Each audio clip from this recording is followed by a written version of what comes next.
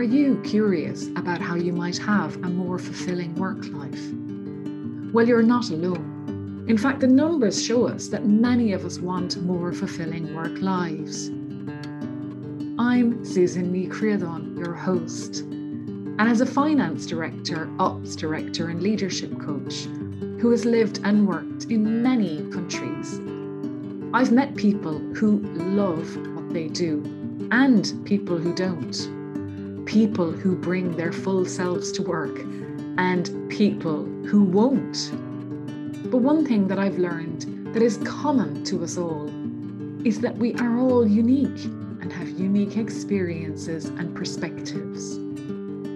So join me and my guests as we place a lens on the people side of work life and explore ways to let your uniqueness shine through by sharing insights, stories, strategies and techniques to inspire your work life.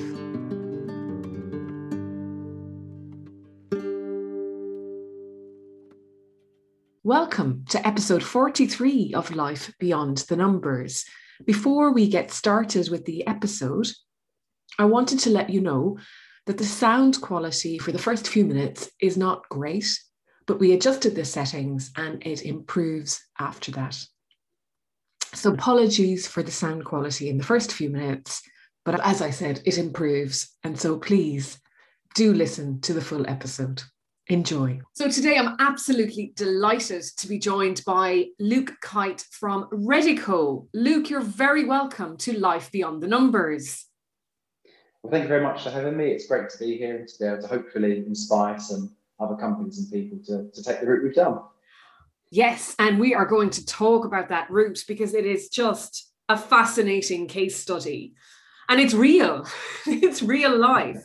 So I think the first thing that strikes me, Luke, as a company, you're very conscious of not standing still. And from an outsider, that's what jumps out at me.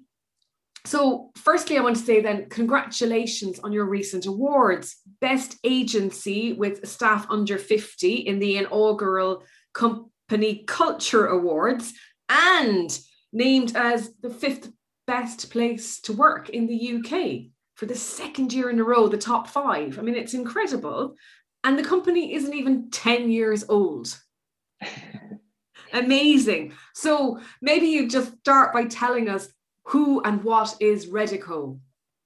Yeah, sure. So Redico, founded in 2012, initially is just an SEO agency. So for those who don't know it, it's search engine optimization. It's all about helping businesses and brands be seen on Google and obviously bowing down to Google's wishes and how they want to play their algorithm and do all their stuff. So I don't know too much on the technical side of things. It's not my area, but that's kind of where we started as a business.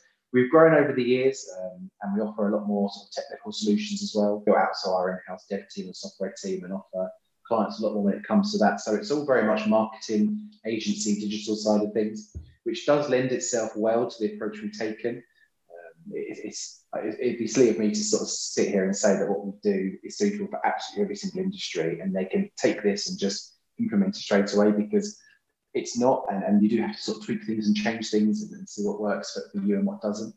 So we're lucky that in the industry we're working. But yeah, so going about 10 years now, I think it's our 10-year anniversary next year, and just been, I suppose, growing really quickly over those years. We're sort of named as like the fastest growing company in Europe, and we've appeared in sort of the FT 1000s and Deloitte lists, places like that. Just, I suppose, just a really quick growing company and hopefully just going somewhere really, really cool. Brilliant. And often quick growing companies struggle, I think, because it can take people by surprise. But maybe before we get into that, Luke, it would just be interesting to know when you joined Redico and a bit about you as well. Yeah, sure. So I joined Redico in 2014, so a couple of years after it was founded. Like all businesses, great businesses sort of founded in the spare bedroom of the founder's house, and that's where they all grow from. And so it was probably sort of 2013, 2014 that he really started to hiring sort of outside and bringing people in. And I initially joined Redico as a content writer, a copywriter. So my background is in journalism. I studied journalism at university with all these ambitions of going to London and writing for, I don't know, sports journalism or something like that, or whatever it might have been. And I suppose when I graduated, in 2011 maybe. It was at the time where actually everything was obviously going more digital than print-based journalism, and there was more redundancies going on in the industry. There was lots of sort of question marks over sort of what was working, what wasn't working, especially from a local side. And sort of local journalism was really struggling at the time, and probably still is to this day. And so I had to make the decision at the time to not really go into journalism. So I went into copywriting, content writing. So I joined initially as that content writer. Over time, as the company grew, I was probably sort of team member number sort of 4 or 5. There was only a few of us at the time. Started to build out the content team, the content marketing team, sort of hired other people in to join that team, built out the processes of that. I was in the fortunate position where when you're one of the first in the door of a company, you also start to get exposure to other areas of the business as well, because people put on multiple hats for doing all these different bits. So one of the hats I was putting on was processes and operations and helping to put together the frameworks and the foundations to help grow the business. So as I started to do that, I realized I had quite a knack for just getting things done and being able to kind of be logical and thinking about things and improving things and making things better. So I then eventually stepped away from the content side of it around end of 2016, 2017, moved into more of an operational perspective. And then when we really started focusing on the cultural side of business, which I'm sure we'll touch on after this, I then switched into becoming head of culture to roll out these changes and to change the way the business is working. And since then, I haven't looked back, and it's been that whirlwind adventure, I suppose, of going from very much a traditional business and way of thinking to where we are now, which is a lot more progressive, a lot more radical, a lot more forward-thinking, and hopefully where the future of culture is. So the head of culture, I think traditionally lies with, people would see that as a HR type person often. Yep. And was that quite a job to take on then, the head of culture? Or tell us about that. Did you have a cultural revolution as well as Redico? Yeah, I suppose so. I mean, when we first started this journey as a company, it was very much, we didn't really have a HR department, so we had someone externally that dealt with our HR issues. As a company, we didn't really have many things that came up. There may be like things here and there that would need to be looked at from a HR side, but it wasn't the case where we needed a full-on department or someone in the house dealing with stuff on a day-to-day basis. It was more of like a consultancy type thing, especially around like contracts and things like that, when we needed to do things. So I suppose initially it didn't really start as a traditional head of people, HR type role. It was very much a case of, this is what we want to do and this is where we want to get to, like, how are we going to do that? And it was my responsibility then to put together that plan and that roadmap and that, I suppose, how it's going to work and how's it going to look going forward. So I think it's evolved into more of a head of people role, head of culture and people type thing. But at the time, it was very much just more of the framework of the business. Brilliant. So that must have been a bit of a daunting task. There's a cultural revolution. You're handed a roadmap or a manifesto. Yeah. What came next? So, I mean, I can go through the process, if you like, in terms of where that manifesto came from, just to kind of explain that. So I suppose as a background to Redico and where we were, since the company was founded, it was always focused on creating a fun place to work. As like no company founds itself and thinks, oh, we're going to create this horrible place to work. We're going to micromanage people. We're going to create these toxic workplace cultures. Like, nobody's going to want to come and work here. Like, no one starts with that ambition. It just happens to sort of materialize over time. We started with the same sort of good intentions of becoming a fun place to work, and we had a beer fridge and nights out and company events, and we even go away on an annual retreat. We've been to Budapest and Barcelona, we've been skiing as a team, and they're all like really good fun events, good team building, good bonding. But I suppose we got to the sort of the middle of 2017, end of 2017, and the company was growing very quickly. We were sort of tripling in numbers, and then more and more people joining from different other agencies, or joining as their first job, or coming from a more senior position, things like that. And you've got all these different cultures coming together in one place. And we started to realize, actually, while we had focused on creating a fun place to work, we had missed a lot of the important ingredients that create the culture, which is around putting people first and giving people more responsibility and trust and freedom to be able to work in a way that's right for them. And I think we went through kind of that, I suppose it's, I'm trying to think of the right word for it, but it's kind of a moment in time where you can either change it or you continue as you are, and it kind of just stays the same or gets a bit worse. And I think that's what happens in a lot of companies. It just, one small thing sort of trickles on, becomes bigger and bigger and bigger, sort of snowball effect. It gets worse and worse, and it's too big to handle. We were still small enough where we could change it. And so the directors looked at the business and where it was and felt that actually there were issues that were bubbling beneath the surface that we needed to deal with. And that was things like micromanagement. That was things like people being confused about what the flexibility looked like at the company. Why can this person come in at 10 o'clock and I can't? Why can that person work from home and I can't? Who creates the rules? Who decides when and where people can and can't work? There was sort of like cliques were starting to form, all these like little things that you get as you get a growing company. And it was just that kind of breaking point where we really needed to focus on this. And so the directors of the business sort of, again, like, really important, because if you don't have the leadership team on board, or the founders or the board, whatever it might be, the directors, you're not going to make change. So it really needs them to be for this and be pro this. And so they kind of went away and tried to work out, okay, what would a better business look like? And this was going out and reading books, speaking to other companies, speaking to businesses that do these different types of things. I suppose it's similar to what I get now, as I get people contacting me to find out how we do things, how things work. And so back in the day, that was exactly what we were doing. And there's books like Maverick. I'm not sure if you've heard of that one. So it's from Richard Semler and Semco, and how they completely revolutionized that company culture and went from traditional frameworks and rules and approvals to freedom and people having that trust and responsibility. Other books like the Happy Manifesto, all of these books that helped to start changing the way that the directors thought about how we could run the business for the better. And so this manifesto started to materialize in 6 core areas initially that he wanted to change the business. At the time, the word self-management was never sort of said, because that was something that we didn't even think of. Later down the line, we started looking more into like reinventing organizations and Frederick Laloux and all of that types of stuff where we've evolved to now. But at the time, it was, okay, well, what are the problems at the moment? Where are the issues that we've got and we need to solve? And one of them was management. So how can we move away from having managers to creating teams that work autonomously and work together to create a better place? How can we move to a place where people have got more ownership over their job and can set their own targets? How can we get to a place where we have those 360 reviews, where it's like peer-to-peer feedback and constant improvement, rather than having appraisals and people setting people's salaries, moving to more progressive ways of salary panels and things like that, and changing the recruitment to make sure that you bring in the right people to help drive this vision and this culture and this way of thinking forward as well. So there's different areas of the business initially we wanted to change, and it was at that point, I think, that I was still working from that operational side, and Nick, who's the managing director, just sort of said to me out of the blue, like, this is the manifesto, we want you to roll it out. And at that point, I mean, I'll be completely honest, when I first read the manifesto, it was probably 4,000 words long. I thought, oh, this isn't going to work. I read that and I thought, people working when, how, where they want, like no rules, like complete freedom, like it just sounds like a real utopian future that not really is, like not relatable to anything. Like it's just a pipe dream. It's nothing going to happen.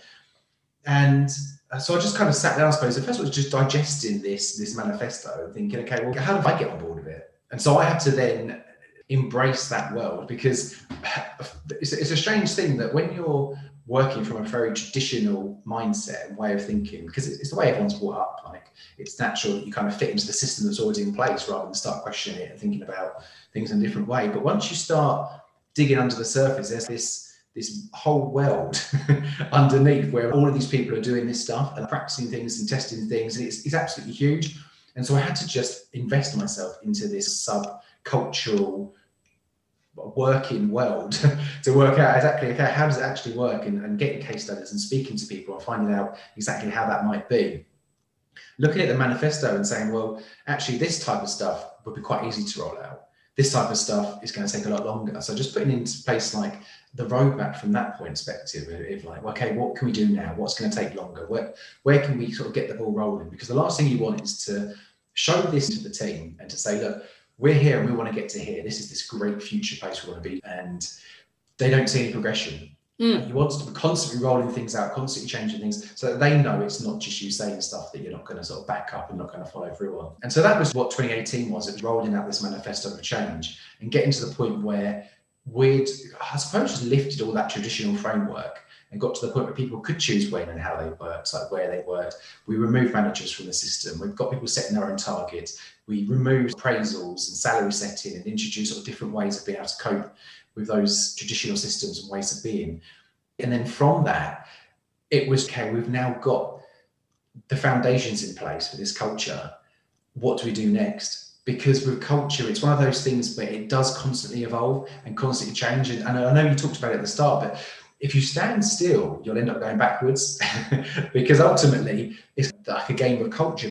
Even think of it as a competition as well, in terms of you've got everyone else that's going to catch up. And especially from a recruitment perspective, it's bringing on the best talent, the best people that want to join your company.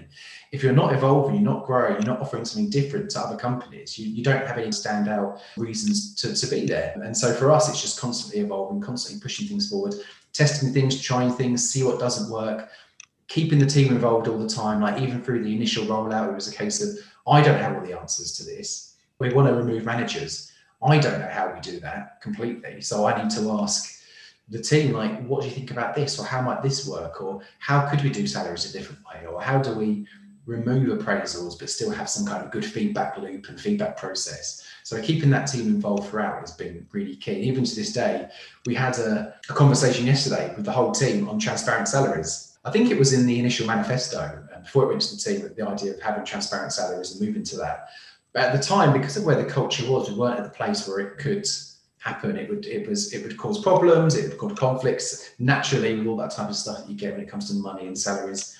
But we feel like we've got to a better place now where we can start having those conversations. And even though on the sort of the all team call we had yesterday, there were people that are for it. There are people that are on the fence. There are people that aren't really sure, not really pro at the moment. But we've got to the place where we can have those conversations in an open and safe space. And psychological safety is a really important thing that comes up a lot. And like someone joined the company in January this year, and yesterday they were one of the most open and expressive people on that call about what their opinion was when it came to transparent salaries, which just goes to show that actually we've managed to create this space where it's not just about fun and frills and sort of ticking boxes and trying to create sort of like something to showcase and to show people, but actually we've created this safe space where people can come to work and be themselves and can be honest and can give feedback and can do that. And it does take time. Like, as you said, it's not like an overnight thing. For us, it's taken 3 years to get to that point, but it's been a good journey so far. Amazing. And there's just so much in there, Luke. It's hard to know almost. No, but it's fascinating. And hopefully everyone listening is fascinated by this, and that's why they're listening. But there will be people going, you what? You got rid of managers? You tell me what? So tell us a little bit more about that. It's hard to imagine life without managers. Yeah. So what happens instead? Yeah, it's hard to imagine life without managers because we've always had managers. And we've never questioned it. We've always thought that there's going to be someone in the system that's going to say yes or no, approve things. It's your go-to person. And we started to have the sense and the feeling that why do we have to have that in place? Why can people who are adults, who are capable and responsible and able to do things, why do they need this person to kind of make decisions for them or to approve things or to tell them what they should and shouldn't be doing and to do that? Why can't we trust people? Why can't we believe the best in people, believe that people are able to do the right thing? And I suppose what's interesting with everything when it comes to frameworks of businesses and the way that businesses work is they're always built around the 5% of people who will abuse the system or take the mick. And so we put in place all these stoppers and these systems that stop things from happening, rather than building it for the 95% of the people that won't and can handle these types of situations and can do it.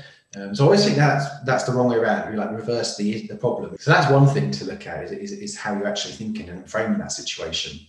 But we also wanted to move to a self-managed system because it just seems to me to make sense that rather than having people working for a boss or for a manager, they're actually working for each other. And you can create these network of teams that actually set their own targets, know what their ambitions are, know where they need to go, can work together to do that, can manage themselves as a team of individuals rather than with someone in charge pulling the strings and almost like the puppet master at the top. And I know that people will be listening to this thinking I'm bad mouthing managers. That's not the case, because you get some really good managers and really good people.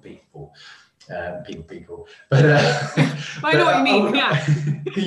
But ultimately, as long as you've got someone who is higher in the food chain, you will always be stopping people from being able to take full responsibility, because they don't take that responsibility because there's someone else there to take it for them. And I suppose one of the issues that you find with traditional management and the ways that things work is that often we promote people into management positions for the wrong reasons. So in typical management, you have two types of role. You've got role A, which is around the skills, the expertise, the knowledge, the background, those kind of core skills that someone might have. And then you've got role B, which is all around those people skills. So being able to empower and support and encourage and motivate and really push people forward. And a lot of the time in management, we promote people based on role A, which is their skills and their experience, rather than actually how effective they are at being able to manage people. And that's kind of left to the side, or it's thought of afterwards as kind of a second thing. And so for us, we didn't really want to have that. We wanted people to be able to, I suppose, work through the company and get to a place where they could be the best they could be at their particular role and not have to manage people to progress, which is one of their problems. It's a case of, in a business, you have to become a manager to actually get somewhere. Why don't we just have it that you can be really good at your job and be just as successful and just as much money, take on just as much responsibility. And so back in the day, so 2018, we decided to split that role entirely. So we introduced coaches to help with like sort of the reflection and the feedback period. People choose coaches that aren't in their departments as well to encourage more reflection, to make sure that people aren't giving people the answers. So for instance, I'm a coach to various people. You pick your own coach as well. So it's not like you're given a coach. You've got people put themselves forward as a coach, and you can choose from this list of people that feel resonate with you. Because ultimately, I might find one person really good to talk to, but maybe not someone else, or that I don't click as much sort of in a one-to-one conversation. So it's all about the individual really and who they're most comfortable with. And then we also introduced, I suppose, more of like people lead in that department that can help to just grow that department going forward. Because ultimately, in any department, even though it's a very flat structure in a department, there still needs to be someone who is able to kind of see where that area needs to go. When everyone else is doing the work, you need someone sort of doing the work, but also having the strategic sort of foresight and the mindset to take it forward as well. But they don't have any people responsibilities. They're not responsible for appraisals or salary setting or anything like that. It's very much just that strategic role of growing that area of the business. And then we've also introduced a way of distributing responsibilities, because we found that even though we divided those two roles up, we removed the managers, divided those responsibilities, that various people were taking a lot of responsibilities. So it was almost like they're managers, but not managers at the same time, in sort of all but name. So we went for another exercise where we had a list of all the responsibilities of a typical manager. So it might be probations and salary setting and training and all that kind of stuff.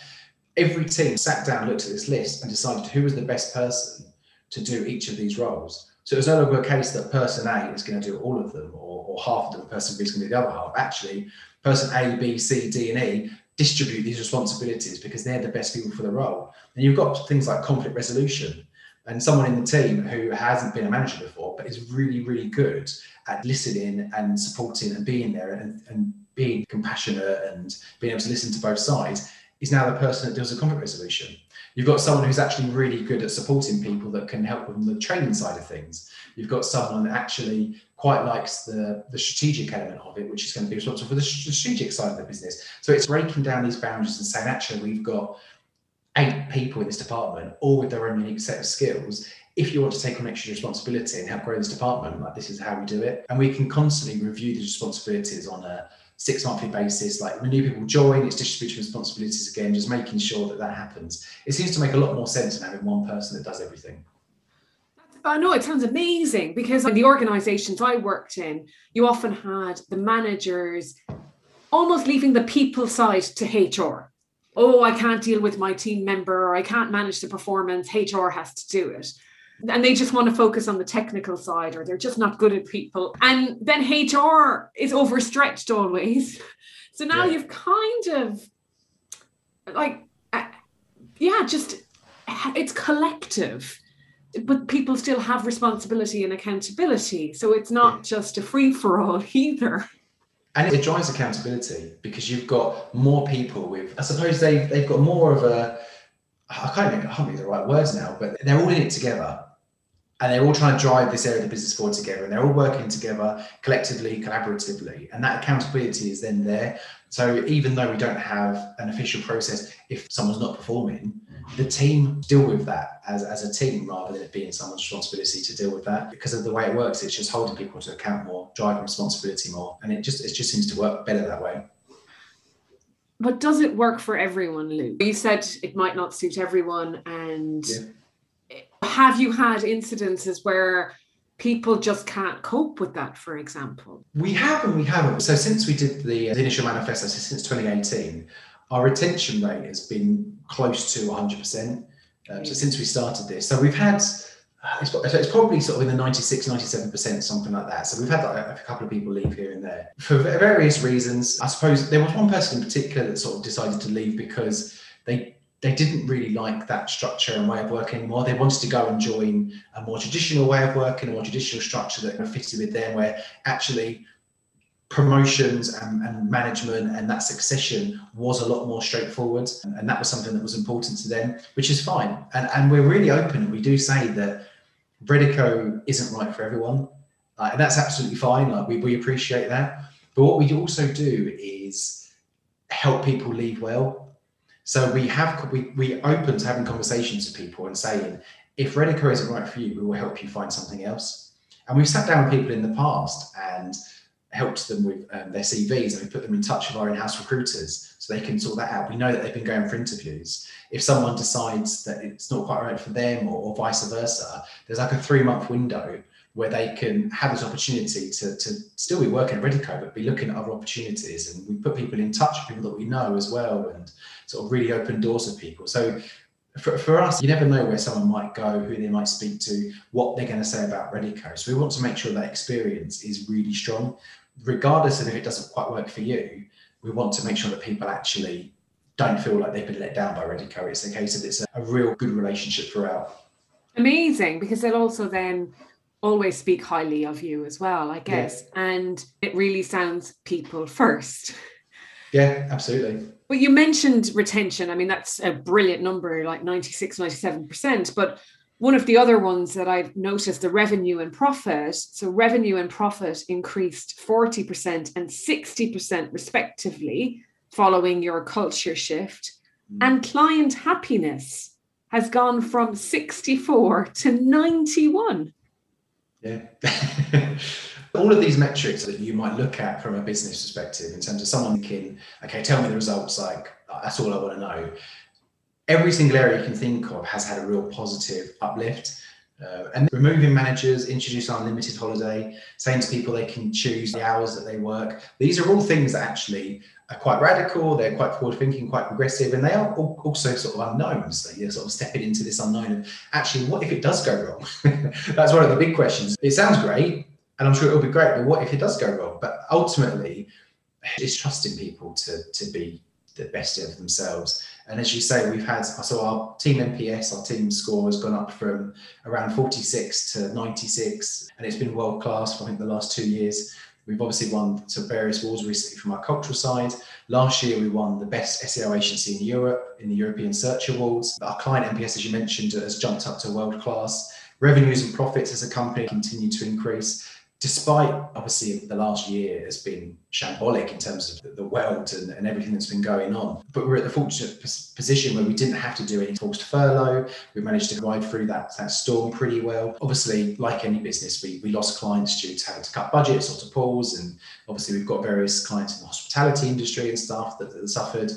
But I think we've just been able to continually as a business grow and continue growing. And throughout the pandemic, we continue to recruit, bring people in. I think it's one of those things where transparency is really important as well. And it was one of the things that at the start we wanted to do more of, because we realised that transparency was something that we didn't really focus on too much, and there was a lot of whispers around what was happening and then who knew what and what was going on. And we just got to the point where everything is just now completely transparent. The financials of the business, revenues and profits, all that kind of stuff. It's kind of where the transparent salaries has come from. It's like that next evolution of like transparency and that conversation. But throughout the pandemic, the managing director started to hold sort of weekly Friday updates and say, like, this is now the state of play. This is where we are. These are the clients that are pulled. Like, this is the money that we've got in the bank. This is how we're doing. We, as an agency, we do things like having 6 to 9 months of overheads just sat in the bank. So that if we did have any issues, like we're covered for ages. And just saying, this is where we are, this is how it's going, this is where we are as a business. And just having that level of transparency reassures people. It helps people to know that we're in a good place, in a safe space. It means that people can collectively find solutions as well, and just grow the business. It's almost creating psychological business owners out of the team by being completely transparent and giving people that full responsibility to manage themselves. And all those results have really just materialized from that dynamic of putting people first.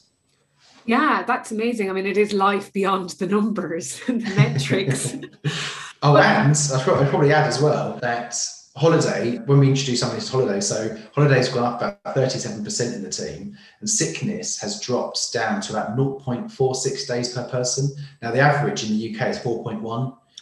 Which just shows that from a health and well-being side as well, what we've done is have a real positive impact on the team. So they're taking more holiday and they're sick like a ridiculously few amount of days. So it's all round just good stuff. And what about then?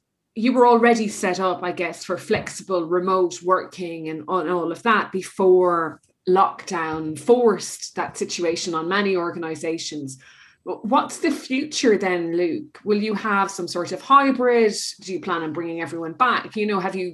Where are you with that? Yeah, so before the pandemic started, so before last March, we obviously had the full flexibility so you could do what you want, but people still tended to go into the office a reasonable amount of time. So there'd be days where it was really busy and lots of people going on. I think Tuesdays was always empty. There'd be a couple of people in on Tuesdays. For some reason, that was the day everyone decided to work from home. Some people would never come in the office. Some people wanted to come in the office 5 days a week. We introduced it because everyone's different. And we know that ultimately everyone works in different ways. Some people love getting up in the morning. Some people like working in the evening, and actually productivity is at 7, 8 o'clock at night. So who are we to say when you can and can't work, or when the best time is for you to work? If you want to have a lie and work later in the day, do it. If that means you're going to get better results because of it, why force everyone to do 9 to 5 when that's just not going to get the most from people? Obviously, since the pandemic, we became a remote first company. So we said, we're going to keep the office for people that need it, but we're also going to widen our horizons when it comes to recruiting people. And since then, we've brought in people so someone's in Scotland now that's working in Scotland. We've got someone in Bristol. We've got someone in Spain now that's working with the company. Someone's moving to Canada, so they're still going to be working from the company in Canada. So it's very much opened those doors to those types of people. And then the office is obviously still there. I'm someone that likes to be. So beforehand, I was probably in the office 4 days a week, something like that. I like being around other people. That's who I am. I think since I still like to go a couple of days a week when I can, but obviously a lot more happier now working from home now. I've actually got to set up in an office and all that kind of stuff and can shut myself away. And it's the same thing for everyone, really. It's just giving people that option. I think what you said about how everyone's different and 9 to 5 doesn't necessarily suit. You also mentioned that people are contacting you to find out about different ways of working, and that there's this whole underground almost this black market of working this way. Is there going to be a tipping point, Luke, where more and more businesses go that way? Or is the traditional going to win over? And I know that's a very big question and not necessarily one you can answer. But I'm intrigued because, like you say, the books you mentioned and the world I'm in is there. But there are still so many businesses and people that think I have to go to work at 9 until 5 or 9 to 6 or whatever it might be. And I have to have a boss and I have to have annual leave and I have to fill out 27 forms to get a pen from the stationery cupboard. It's a great question, and the honest answer, I don't really know, and I suppose no one really does. I suppose you can split it in two ways, because I think the pandemic has definitely accelerated the way that people will work. And I know there's a lot of movement and talk about the 4-day week at the moment, and it's something that keeps coming up and people keep talking about it. I know Spain have implemented it recently. More businesses in the UK are doing it. I mean, I still personally feel like having full flexibility in how you work is better than the 4-day week, but that's a personal view because it gives you more power, I suppose, to manage yourself in that way. But I think people are having those discussions, and more businesses that had those traditionally held views are now having those conversations with people. I mean, my wife works for like a service, but basically they would normally sort of go to work and they have an office space and all that kind of stuff. But now they've been having sort of conversation on what does that future look like for us? Like, how can we actually do our job from home and work just to go out anyway and do visitations and stuff, but actually, do we need to keep the office? Can we trust people to work from home and stuff like that, and build a different way of working? And these are the things that all of these types of companies are going to start having. I think there will be some instances where there is a revert back to what it used to be, and you get those horrible situations where it's my manager's got a program on my laptop where they're watching what I do or taking screenshots and all that kind of stuff. So there's still pockets of distrust and issues there in other companies. I think the majority don't operate in that way, and they are starting to think of different ways of approaching this, especially where it's possible. So for me, I think the only benefit for the pandemic is it has accelerated this movement and then helped do that. The other side of it is around self-management, which, as you mentioned, I'm always indoctrinated into this way of working and with these people, and I'm in the same circles and stuff like that, and I hear from the same people. I feel like it's going to happen sooner than it probably will do, because I don't speak to the people that don't do it as much. So that's my biggest flaw, an issue from that. And I suppose I can't really, I don't know, 10 years maybe, it might be more of a 50-50 in that approach. But that's a hope, I suppose, rather than an expectation. Yeah, there is a revolution of sorts happening, and it has been thrust upon us. And like you said, I think they say that the changes accelerated by about 30 years. In where if it had just happened piecemeal. And that's incredible. That's a whole generation of work that's been bypassed. Yeah. And some will definitely revert because they don't really know how to continue, or it's financial or whatever it might be. But I think there's a lot of people asking questions, and people will demand it, because if you were able to do your job from home in your own time, well then why shouldn't you go and work for someone that will allow you that? Yeah. And mindset shift is the big thing really that people need to focus on. It's that shift in mindset. And the best way to tackle it is just to open that conversation, open that door and start talking to people about what could work, what does work, what are the frustrations, because ultimately directors, leadership teams, managers, they're not front and center of what's going on and don't see the issues or the problems, or actually this would be so much better if this happened. So just having those conversations with people can really highlight some of the obvious things to them that may not be obvious to you. Also, one of the points you made, we're all different.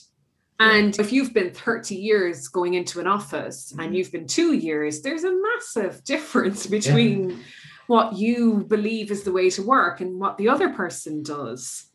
Absolutely. And I guess the kind of exciting thing is if you're involving everyone, it's quite hard to get it wrong. Mm. Yeah. You know, if everybody's bought into change, then as soon as people are uncomfortable with something, they're going to tell you. Mm. Yeah, absolutely. I think it's a difficult one, because one of the problems, funny enough, that we've had recently is that because we're such a collaborative, collective company now, it's almost as if we have to get everyone's buy-in before we do something.